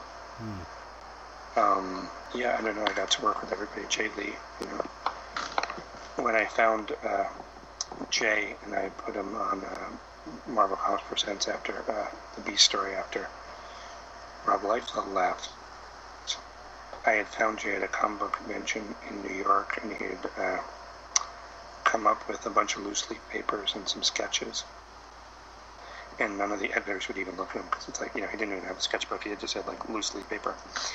And I was like, this kid is good. And so I gave him a plot, and I said, are you going out with your friends tonight? He's like, yeah. I said, well, don't go out with your friends. Do this plot so I can tell how well you can draw. And so he came back the next day with like 13 pages broken down, which is the fastest Jay Lee has ever worked before or since. But he when Rob left, eventually I was able to convince Marvel to give him Beast 6 parts of the 8-part story. But what happened was Jay was only 17 at the time, and you can't get hired for Marvel unless you're 18. So I had to wait another 3 months before he could get started drawing it. So it's pretty fun. But so I'd like to. In fact, there was a kid that I used to take his art around because he couldn't get into DC. So I took his art and I would show it to the editors at DC, and they'd be like, "Well, he's good, but look at his." The way he draws the Superman's cape, that's not how a cape folds, and so blah blah blah. But that kid was Joe Quesada, so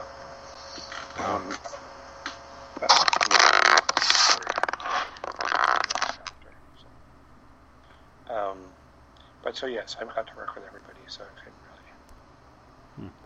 really. One thing I guess I want to ask is what obviously you were a big part of you're doing a lot in the New 52 when it launched, with doing 3 titles at the beginning. What kind of brought you over to DC to kind of get involved? Because there hadn't been a lot of mainstream comic work in the interim, I don't believe. No, I had been doing a bunch of stuff for IDW and Dark Horse and Paper Cuts and a bunch of other companies, but it was so I. Essentially, I just got I was in California and I got a text from Fabian saying, "When are you going to start writing Batman?" And I'm like, "What?" And he said, "Bob Harris just took over from as editor-in-chief, so you're going to call. I'm sure you're going to be writing Batman soon." And I said, "Well," I said, "honestly, I've been out of this, and so many people have had not returned my call over the years, and I was like, if Bob was going to suggest I work for him, that would be awesome. But I didn't expect it because by that point, nobody I had thought would, I had made a connection with, really had come through. And so I sent Bob a text and I said, "Hey, congratulations, da-da-da." And really, that was the last I thought I was going to hear from him. And I got taken out and asked to write Fathom for Aspen Comics, and I was doing that for a few issues. And then it was right around Christmas time, and Bob invited me to his Christmas party, and I was like, "Yeah." It was like Friday night. I was in the Aspen offices, and JT Kroll and I were talking about, should I go? Should I not go? Should I go? Should I not go? And I'm like, I can't go. So I texted Bob on Sunday and I said, "Oh, sorry, I missed your thing." And he's like, "Well, you're coming into New York for Christmas, right?" And I said, "Yeah." He goes, "Let's meet for lunch on Monday, or Tuesday." So I said, "Okay." And I thought we were just going to have lunch. And then I get on the elevator and Jim Lee gets on the elevator. I go, "Oh, I'm here to see Bob." He goes, "I know, we're going to lunch together." I go, "Oh, we're going together?" He's like, "Yeah." So we went out to lunch and then we talked for about 10 minutes, and Bob cannot abide small talk, and so after 10 minutes he pushes his chair away from the table and goes, "We want you to come work for DC. What do you want to work on?" And so 6 months go by of me talking about working on Titans, and I did not know at the time, and no one knew at the time, that they were going to be canceling the books and starting over. So for 6 months I was working for DC, but I wasn't really working for DC because I wasn't doing anything. But then in San Diego, Bob, I had to sign an NDA, and we go to lunch, and Bob's like, "Yeah, we're canceling all the books and starting over." I'm like, "What?" So that's how I got involved with that. The idea of them canceling everything and kind of restarting, was that exciting or daunting to you as a writer?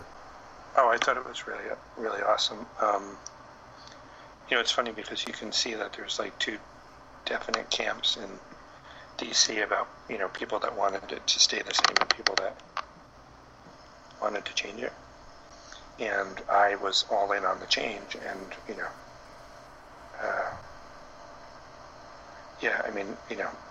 the first draft of Teen Titans that I wrote felt like the 101st issue of Teen Titans, because the group the book had ended on 100, and I had written it like okay, it's been 6 months, we're back together, or what are we going to do with our lives, and blah, blah. And I turned in the whole script, and they're like, no, this is exactly what we don't want. We want it to feel like a page one, you're getting involved with Titans from page one. And so when I did that, I knew that I was, pissing off a tremendous amount of people who, had been invested in Teen Titans, but I also knew that, that was the assignment, was to, recreate it from scratch. So, that's what I did. And so it was fun. I mean, it wasn't fun in the sense that, it annoyed people, but it was fun. It was fun. With regards to, obviously, so you started with 3 books. You wrote Superman as well. You mentioned before about the idea of kind of making books have their own identity. How would you... What did you try to kind of give each title to kind of make it different, or to make it stand out, or to give it that further sense of identity? Not just that it has different characters, but that it feels like a different type of book. Well, like Superboy, for example, was very dark in the beginning, and I really wanted to examine like almost this sociopathic clean slate. And the idea was not so much that he was going to become Superman, but that he could become anything. And, so that was kind of a darker book. And with Teen Titans, I really wanted to push the fact that they were in over their heads. Because to me, it's like, the difference between the Justice League and Teen Titans is, the Teen Titans should not really know what they're doing. If the Teen Titans were as good as the Justice League, then, you should call it Justice League, because, or it wouldn't matter who you call it. And so to me, I really wanted to write a bunch of characters that were in over their heads and kind of coming together. You even see it in the very first time we saw Bart, where he, accidentally blew up that mansion that was on fire in Westchester. Wait a minute. And so that was really what I wanted to do. And then in Red Hood and the Outlaws was, Butch Cassidy and the Sundance Kid, the movie where you them as besties, and they had this kind of girl that was sort of caught between them, but not really. And it was funny because at one point, Dan was fond of saying that he didn't think Red Hood and the Outlaws would last more than 6 issues. But when we, after the book came out, I forget where we were, but he goes, yeah, it was kind of crazy because you took Titans, about a group of characters that knew each other for their whole lives, and you made it so that they didn't know each other at all. And then you took Red Hood and the Outlaws, and you took a bunch of characters that had never really been together, and suddenly you're acting like they've been together for their whole lives. So it's, they're like 2 completely different, they were just 2 different characters. Two different types of books going in 2 different directions. And then when I took on Superman, I'll tell you, when I hear people talk about Superman in interviews, and they're like, Superman always does the right thing. Like, who wants to read about, a character that always does the right thing, that always saves the day, that, doesn't get angry, that's, And so to me, I was determined to make a Superman who, would read Lois's text because he could, not because it's unethical or whatever, but because he lives in a world with different rules than you and I have, and for him to try to pretend that he lives in that world is silly. So I wanted to make a Superman who wasn't always right, and had a temper, did things, or was impulsive. And so as it turns out, not as many people were interested as I was. That's too bad, because I feel like that fits this version of Superman more than it would any other version. Like, this version of Superman, making him feel younger, a little bit more brash since the beginning, I feel like that take is more appropriate, because he's not the Superman we had before the New 52 started. Like, he's not the same Boy Scout he used to be. I always thought that was kind of the point of doing the New 52, was to have a younger, slightly brasher Superman who wasn't perfect. And I think your version of Superman definitely played into that, which I thought was the point. And it's interesting that people didn't want that, but that's kind of what DC's been trying to give them anyway. Yeah. What led to your departure from Superman? I mean, you weren't on it too long. I don't really know. I just know that they offered it to John Romita Jr., and I guess he wanted to work with Jeff, and so that was that. So now, over the past few years, you've worked with Kenneth Rocafort a few times. Are you planning to collaborate again at any time in the near future, or? I would always like to, but I'm not really. I haven't spoken to him lately, so. I know they're pretty happy with him on Titans. So. Now, with Convergence happening, there's a lot of things I want to ask you about Convergence, but one thing about Red Hood and the Outlaws, so it's being, I guess, retooled as Red Hood and Arsenal. What kind of brought about that change? I felt that when Red Hood and the Outlaws came out, it broke a bunch of rules and a bunch of templates, and so I felt that if I was going to do it again, it wouldn't make sense to do it without breaking some eggs. And so I felt the way to do that was to not do, that same trio, but to do a buddy book, because, I don't really think that DC has one that I can think of. Can you? No, not at the moment. I don't think there's anything that exists at the moment that kind of fits that criteria. So far we've talked a little bit about the past, we've talked about the present. Let's look a little bit towards the future. So in the upcoming months, obviously you're part of the big Convergence event. What can you tease or say how you kind of got involved with Convergence? I don't really remember how I wound up getting involved. I was just, that's a good question. I don't remember how I got involved.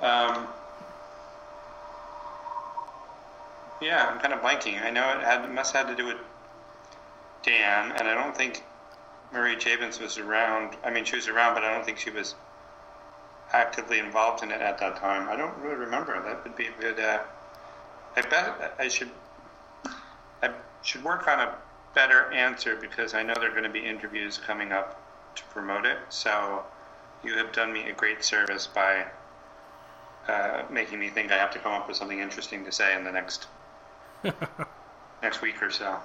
Well, I'm glad I could help. So now are you a co-plotter, or what's your kind of your role on the main series? I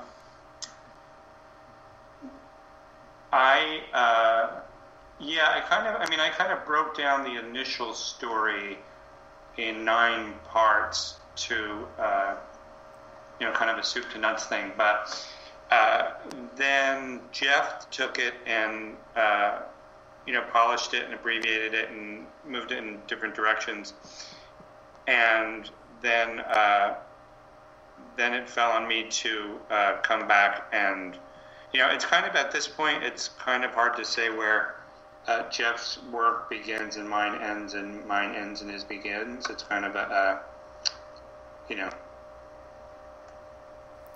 A question about that then, has it been more like kind of, as you kind of describe it, almost like taking shifts on it, or has it at times been more collaborative, like kind of talking it over as you're kind of reworking and polishing different elements? Oddly enough, we never ever speak. It's all done. We don't speak. We don't write. We just kind of see each other's work and go from there. We don't. It's a very interesting collaboration. It's. I met him once for about 20 minutes at the Burbank Summit, but other than that, no, we don't really discuss things. So I guess it kind of gets more quarterback through the editor almost. Yeah. Interesting. And now I guess there's people look at like one of the greatest screenplays of all time, Casablanca. It's funny because in comic books you hear a lot of writers complaining about editorial interference or things like that. And when you look at a script like the script of Casablanca, it was originally from my understanding, it was one of those rare movies where the movie was actually started before they had a finished script. And apparently the writer or the producers on at the studio had 2, I think maybe even 3 different teams working on the scripts independent of each other. So one guy would, one team would write a script and the other team would rewrite their work, and then the third team would come and rewrite while they were shooting this movie. I mean, it's pretty astounding when you think about the fact that, the movie was so well done and gave us such amazing lines. So sometimes, the I don't want to say chaos of the creative process, but sometimes just the creative process itself can surprise you and not. I wouldn't think that 2 guys working on the same story and not being in contact with each other would work, but it seems to. So. Now, has it been pretty, exciting to work on like such a big event? I mean, they're putting a lot on Convergence, and you're doing the main miniseries that kind of runs throughout the entire event. So, what is that like to be involved in something that is being heavily promoted and is kind of the backbone of 2 months worth of releases? I'm sorry, say that again? Well, just to be able to, what is it like to be working on the main book of such a big... Honestly, sometimes I kind of feel like, Ben Franklin trying to mail a letter. People will look. People look at Ben Franklin was the father of the United States Postal Service, as you know, or you might not know because you're from Canada. But but I kind of feel like at this point, having been the grandfather of, sometimes I feel like the founding father of massive crossovers. I mean, once you've done Age of Apocalypse, this is. This is certainly fun, but I don't find it. I don't find any particularly, great weight on my shoulders or a particular sense of awe at the responsibilities inherent in writing this particular story. Okay. I don't know how much you can tell us, but so far, what are some of the characters you're most enjoying writing in Convergence? I mean, obviously, it could be spoilers depending on which characters they are, but... Well, one of my favorites has been Dick Grayson. I really like... I remember, this is Earth 2, Dick Grayson, and I haven't really gotten to write that... I've certainly done a lot of work with Jason, and I've done a lot of work with Tim Drake. So to be able to write such an extended story with Grayson, even though it's not necessarily the one we're used to, it's kind of it's been fun. So now, this is going to be a very kind of comic nerdy question, but that's the old school Earth 2 Dick Grayson, not the newer version that we've seen in Earth 2 in the last few years? It is the second one. Oh, is it? Okay. Yeah. Interesting. Yeah, the Earth 2 one. Okay. And any other particular characters that are fun or maybe even a challenge to write in the big crossover event? I really like what's his name?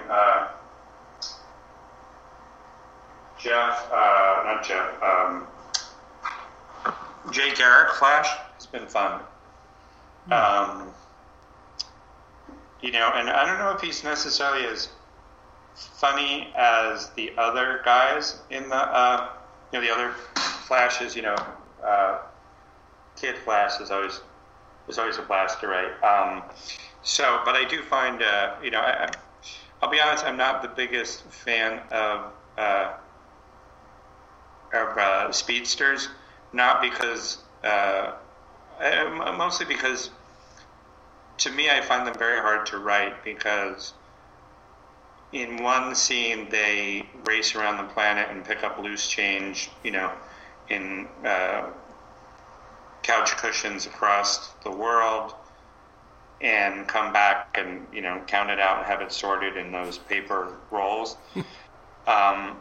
And then in the next scene, it's like, somebody puts a gun to the hostage's head, and they're like, you take one step forward, and I'm gonna, and technically they should be in a jail cell processed, and their mugshot's still developing by the time they finish their sentence. But, for the sake of the plot, you kind of, it seems to me in the past, I've looked at some stories, and, you realize that the writer is changing up their powers based on what they need to accomplish for that story. And so, particularly with the speedster, that's really hard. So when I write them, I always feel kind of challenged by them. But in this case, Flash has been, I just like his sense of, he's the youngest, he appears to be the youngest one on the team, and he seems to be having the most, I don't want to say fun because of the stakes that are being played out in the story, but he certainly seems to be the most at ease with his role as a hero. So, another question about, I guess, the kind of formation of Convergence as an event.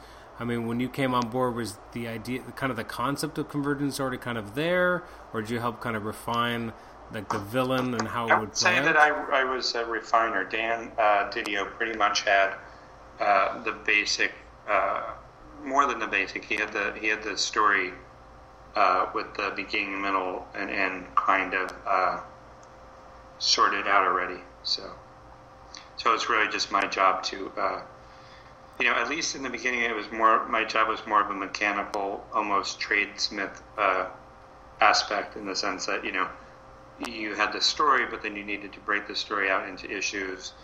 What was going to be the opening scene? What was going to be the cliffhanger each issue? What was going to be the, emotional core of each issue that would drive the artwork for the covers, and on and on. So I think at least initially that was my involvement. Okay. Now, changing gears slightly, I believe you're also going to be writing one of the Convergence miniseries, the Blue Beetle one, correct? Yes. Yeah. Now, how did that come about? Like, were you kind of given an option of one of the different characters they wanted to spotlight, or was that kind of your choice, or? It was my choice in the sense that I'd heard that the, I call them the Hub City Heroes, that were going to be available. And so I, when they were talking to different artists, artists and writers to work on the books, I had sent an email to Bob and Dan saying, I'd really like you to keep me in mind for Blue Beetle, and because I'm a big fan of the Charlton Heroes. And so I was actually meeting with Dan about the Convergence. It was called Blood Moon at the time, but I was meeting with him, and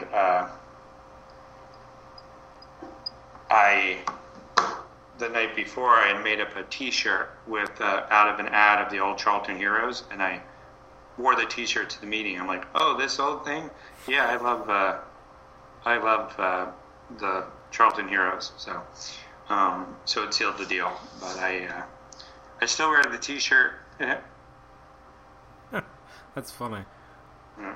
Now, of the Charlton Heroes, is it as much fun to write as you were hoping it would be? Like being able to use those characters?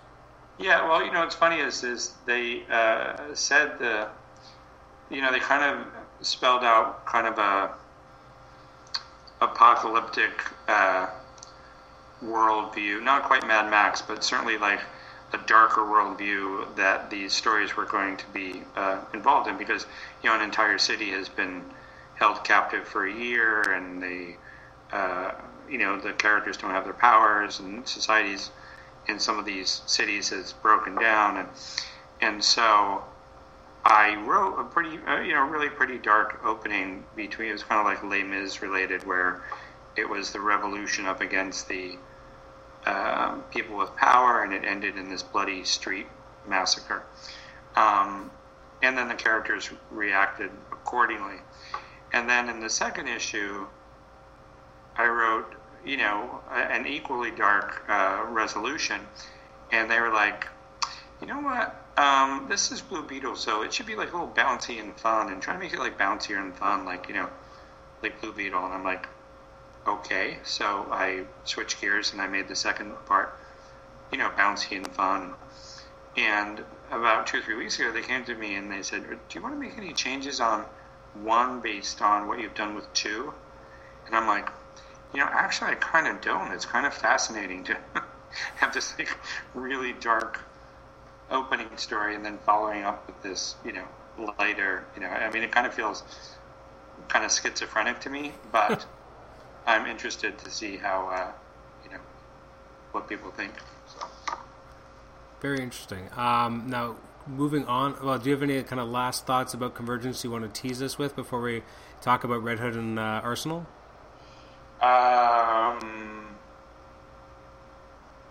Not that I can think of. Okay. But what's funny? What's funny is it's funny because I keep getting these emails from the front office saying, you got to do this interview and that interview, and will you do an interview here for Blue Beetle or here for Convergence? And I pretty much said no. I just I'm kind of working on this stuff right now, so I have said no. So this is really technically my first Convergence-related interview, and it making me realize how more I need to polish if I am going to be doing more. Or this could wind up being an exclusive. Dun-dun-dun-dun. Well, we appreciate the exclusive here at Comic Shenanigans for the big 250. Yeah.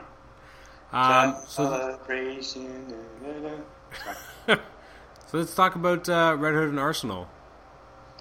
You mentioned you mentioned earlier in the episode that that you were kind of pitching something that people were a little shocked about for the opening maybe a couple issues, and that they're afraid of a Starfire situation happening again. Is there any more you can kind of tease us with what you're going to do with that buddy comedy book? Well, what's funny is I got a handful of notes in the time that we talked about it, and they broke the first issue up into 3 parts, and the first part was the one that I thought they would be the most wired about. They had indicated they were going to be, and then when I got the notes for the second and third, when I got the notes for the whole piece, it turns out that they really didn't even mention the first part, and their problems with it were in the second and third parts of the plot. So, and it's funny because, I'll tell you, I don't know when this comes out per se, but, it'd be interesting for people who want to follow along or but what I did was to have on the last page of the story, there's a few hints here and there, but on the last page of the story, on the last page of the story, Roy and Jason are together, and Roy's mother shows up, and there's the last page of Roy, they're in the middle of something, and he just turns, he's like, Mom, and it's, they're saying, the notes that I got were, he looks at, nobody's going to care about this isn't going to, drive sales into the next issue, this isn't, it has to be something big and dramatic, and I said, honestly, I think that people that follow Red Hood and the Outlaws are the type of people who are going to look at Red Hood and Arsenal and expect something different. They don't want to end on, the Joker jumping out of a cabinet, and they don't want to end with, the Justice League showing up and be like, we're going to hope, I don't think they need those type of events. I think, to me, it's such a violent, there's so much violence going on in this first issue that the fact that you end it on Roy seeing his mother again after a while, I think is, I personally find it fun and off-center and unexpected. And to me, that's, people that read Red Hood and Arsenal aren't going to be expecting the unexpected, as it were.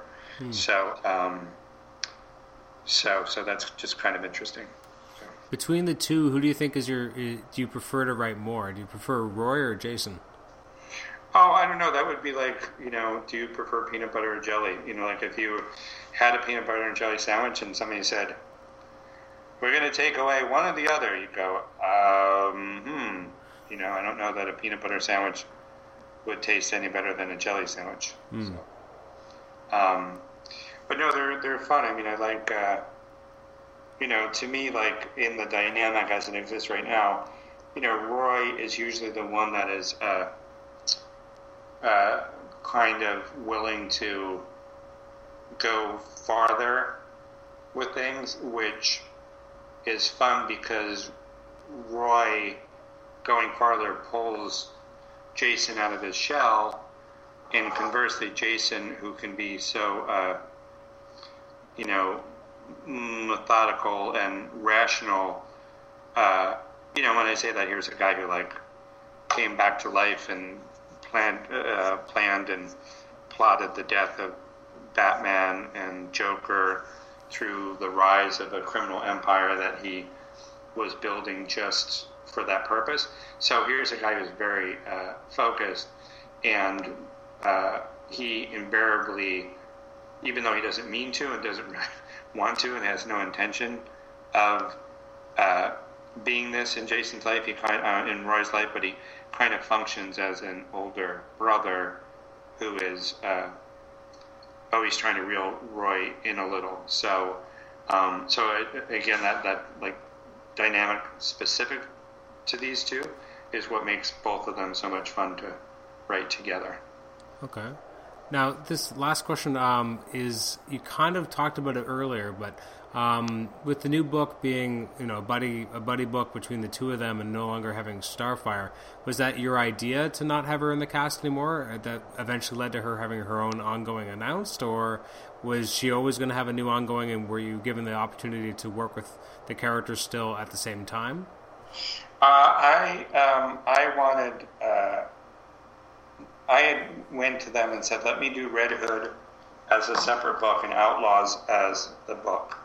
And those would be my two books. And they said, no, the heart of the series, the reason why it works is because the dynamic between Jason and Roy. So we can get rid of the Outlaws, but you have to keep Roy in the book. And so I was like, okay, I can do, essentially they wanted a buddy comedy, and I'm like, okay, I can do that. And I'm, anybody that has seen me work on a series for, an extended length of time knows that we talked about it earlier, knows that I like to break up, the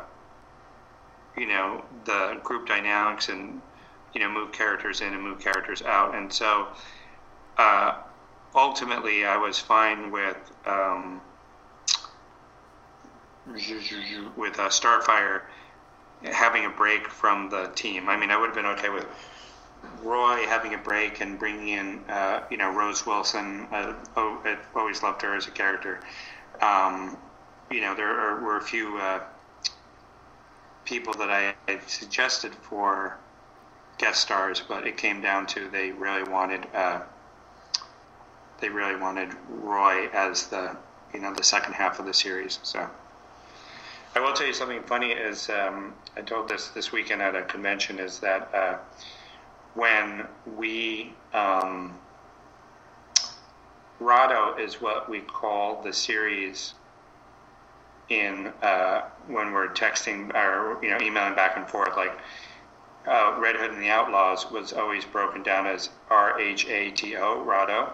So it'll be any page comes in, any script comes in, it's Rado 37 or Rado page 6 JPEG. But I have taken I've created the nickname for this series, and it's called Red Arse. So everything is Red Arse 1 and Red Arse 2, and so the little victories. Absolutely. Before we sign off, what kind of do you want to give us any additional teases on what we can expect from Red Hood and Arsenal? Well, did we talk about Doomed at all? No, actually, we didn't. Oh, well, let's talk about Doomed. I don't know how we missed that. I'm sorry about that. That's all right. Doomed is really fun because I always talk to DC about the fact that they have these huge events and then they don't necessarily capitalize on them. And, Doomed was such a success in the Superman line. It, went to second printing for all the books for what I believe was the first time in the New 52. And so I was like, why should we leave Doomed on the table and not do something with the idea? And so I was always a big fan of the, the original Peter Parker books where, it was the youngish, younger kid whose life is complicated by his powers. DC, for the most part, really, their lives don't get complicated by their powers. Like Flash got power. Barry Allen got powers, and he was a even better forensic scientist because of it.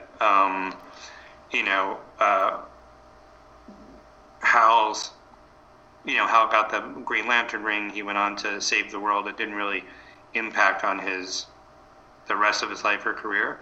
And so I was thinking, if I was going to get to do a new DC character, I wanted to kind of like Chamber, a guy who the first time he used his powers, it blew out his entire jaw and chest cavity. Mm-hmm. And to me, the idea was, well, if I'm going to create a superhero, why not create a hero who is infected by the Doomsday virus? So he's this horrific 6 foot tall, gas spewing,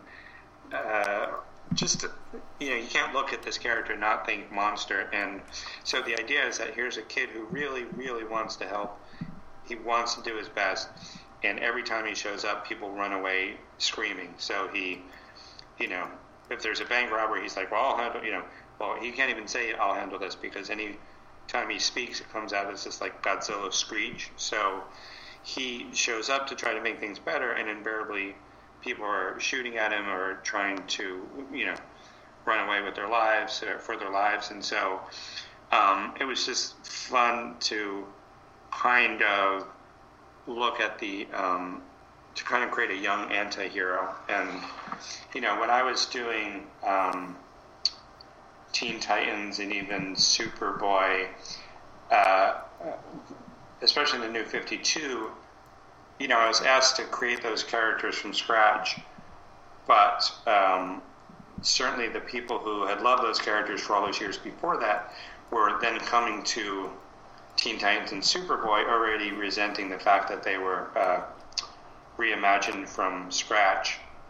But with Doomed, it's fun because there are no preconceptions as to who this particular character has been in the past or will be in the future. So this is a really fun way for me to work on it. Like even when I did Superman, the first thing I did was have Clark quit the Daily Planet because of his feelings about the modernization of the news delivery service. And, some people loved it, some people hated it, and now he seems to be back in his pre-assigned cubicle. But this is a fun way to be able to, write a character and write part of the DC universe without having people come at it differently. So, come at it with a sense that, this isn't the ongoing Doomsday series that I wanted to read. Remember in the night? No, wait, there was no Living in the 90s. So I think that's going to be a lot of humor in the book. And I was also very lucky to get Javier Fernandez. I forget how. I just saw his stuff on Magneto, and I saw him on Facebook, and I was like, "Oh my God, you're awesome. We should work together." And he's like, "On what?" And I said, "I don't know. On Doomed." He's like, "What's that?" And I'm like, And so I told him, made up something and told him, and then here we are. So. Wow. It's interesting that that's how you recruit. Like when you told the story of how you got Chris Bachalo on Generation X, it kind of feels the same. You saw some art and you went after them. Yeah, and the thing is that Javier, when you look at his art, you would never, you don't think of him as a comedic guy. And he just sent me an email. He said, "Oh my God, I read the first issue. I laughed so hard. I love this book. Oh my God!" But the thing is that it's not written as comedy. It's written funny, but within a dramatic world. So the idea is you get this really dark, interesting artist, and he's going to, not be having people slip on banana peels or anything artistically. But I think that will be what will make it so much fun. It's like,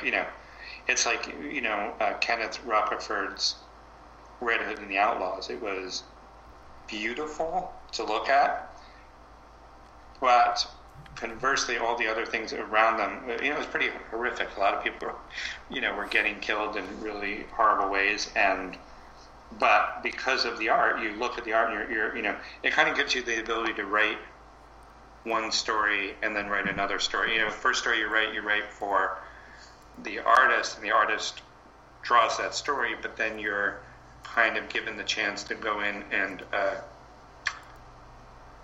write a different story on top of that one, which is really fun. So.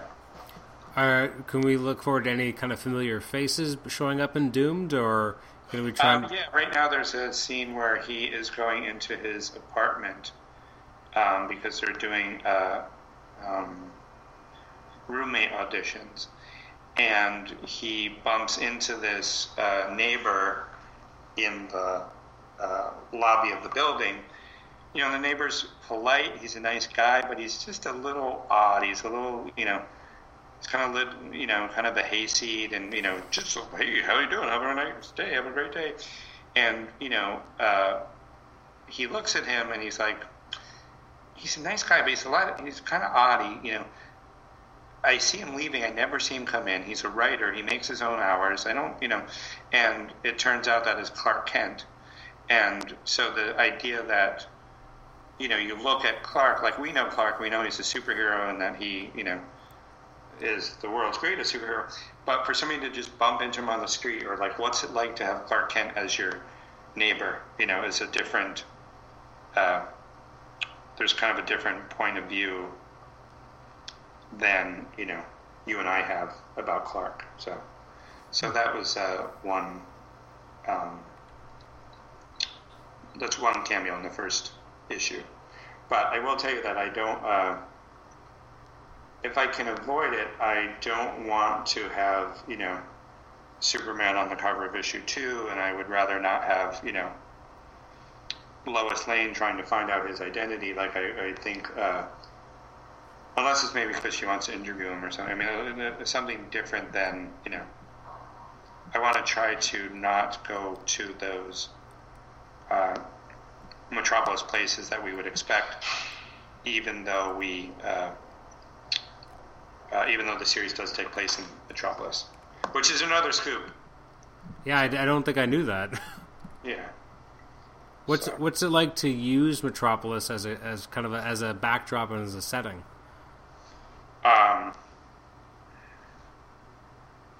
It's kind of interesting, to be honest, because Metropolis has been around as far as Superman has been around, and there may be some people who can tell you, oh yeah, Schuster Bridge connects, blah blah blah with this section of town. But the thing is, like, when you look at New York and you think of the Twin Towers and Hell's Kitchen and the Empire State Building and the Chrysler Building and the Statue of Liberty and Washington Square Park and Central Park and Times Square, it's like, you can think of, just hearing all those things, even though you're from Canada, you can imagine the city in your head from all these iconic images. Whereas, unfortunately, it seems that the only truly iconic image from Metropolis is the Daily Planet building. And so I really want to explore more of the neighborhoods. I mean, there's also Suicide Slums, which most people remember. But other than that, I don't think there's a lot to Metropolis that we have seen before, or at least as iconic as many other cities. So maybe we'll get to know more of Metropolis through this series. So. Okay. And any last thoughts you want to tantalize my listeners with? No, I would get in so much trouble with Tumblr if I tried to tantalize anyone. So I'm going to refrain because I know how upset they get whenever I attempt to tantalize. So. Well, Scott, thank you so much for joining us for this 250th episode. We really appreciate your time and your insights and some of the scoops you've given us. All right, well, just pencil me in for the 500th episode. I want to be on every 250 episodes. I think that can be arranged. And that'll be my thing. So how long did it take you to get to 250? 2.5 years. Oh, okay, good. Okay, I was thinking another 250. I'd be like, so anyway, I was doing this thing with the comic, and it was a very good comic, and who is this? But I think I'll be okay in 2.5 years. I think you'll be all right in 2.5 years. Okay. All right. All right, take care, and happy anniversary, Comic Shenanigans. Thank you so much, Scott. All right, see you then.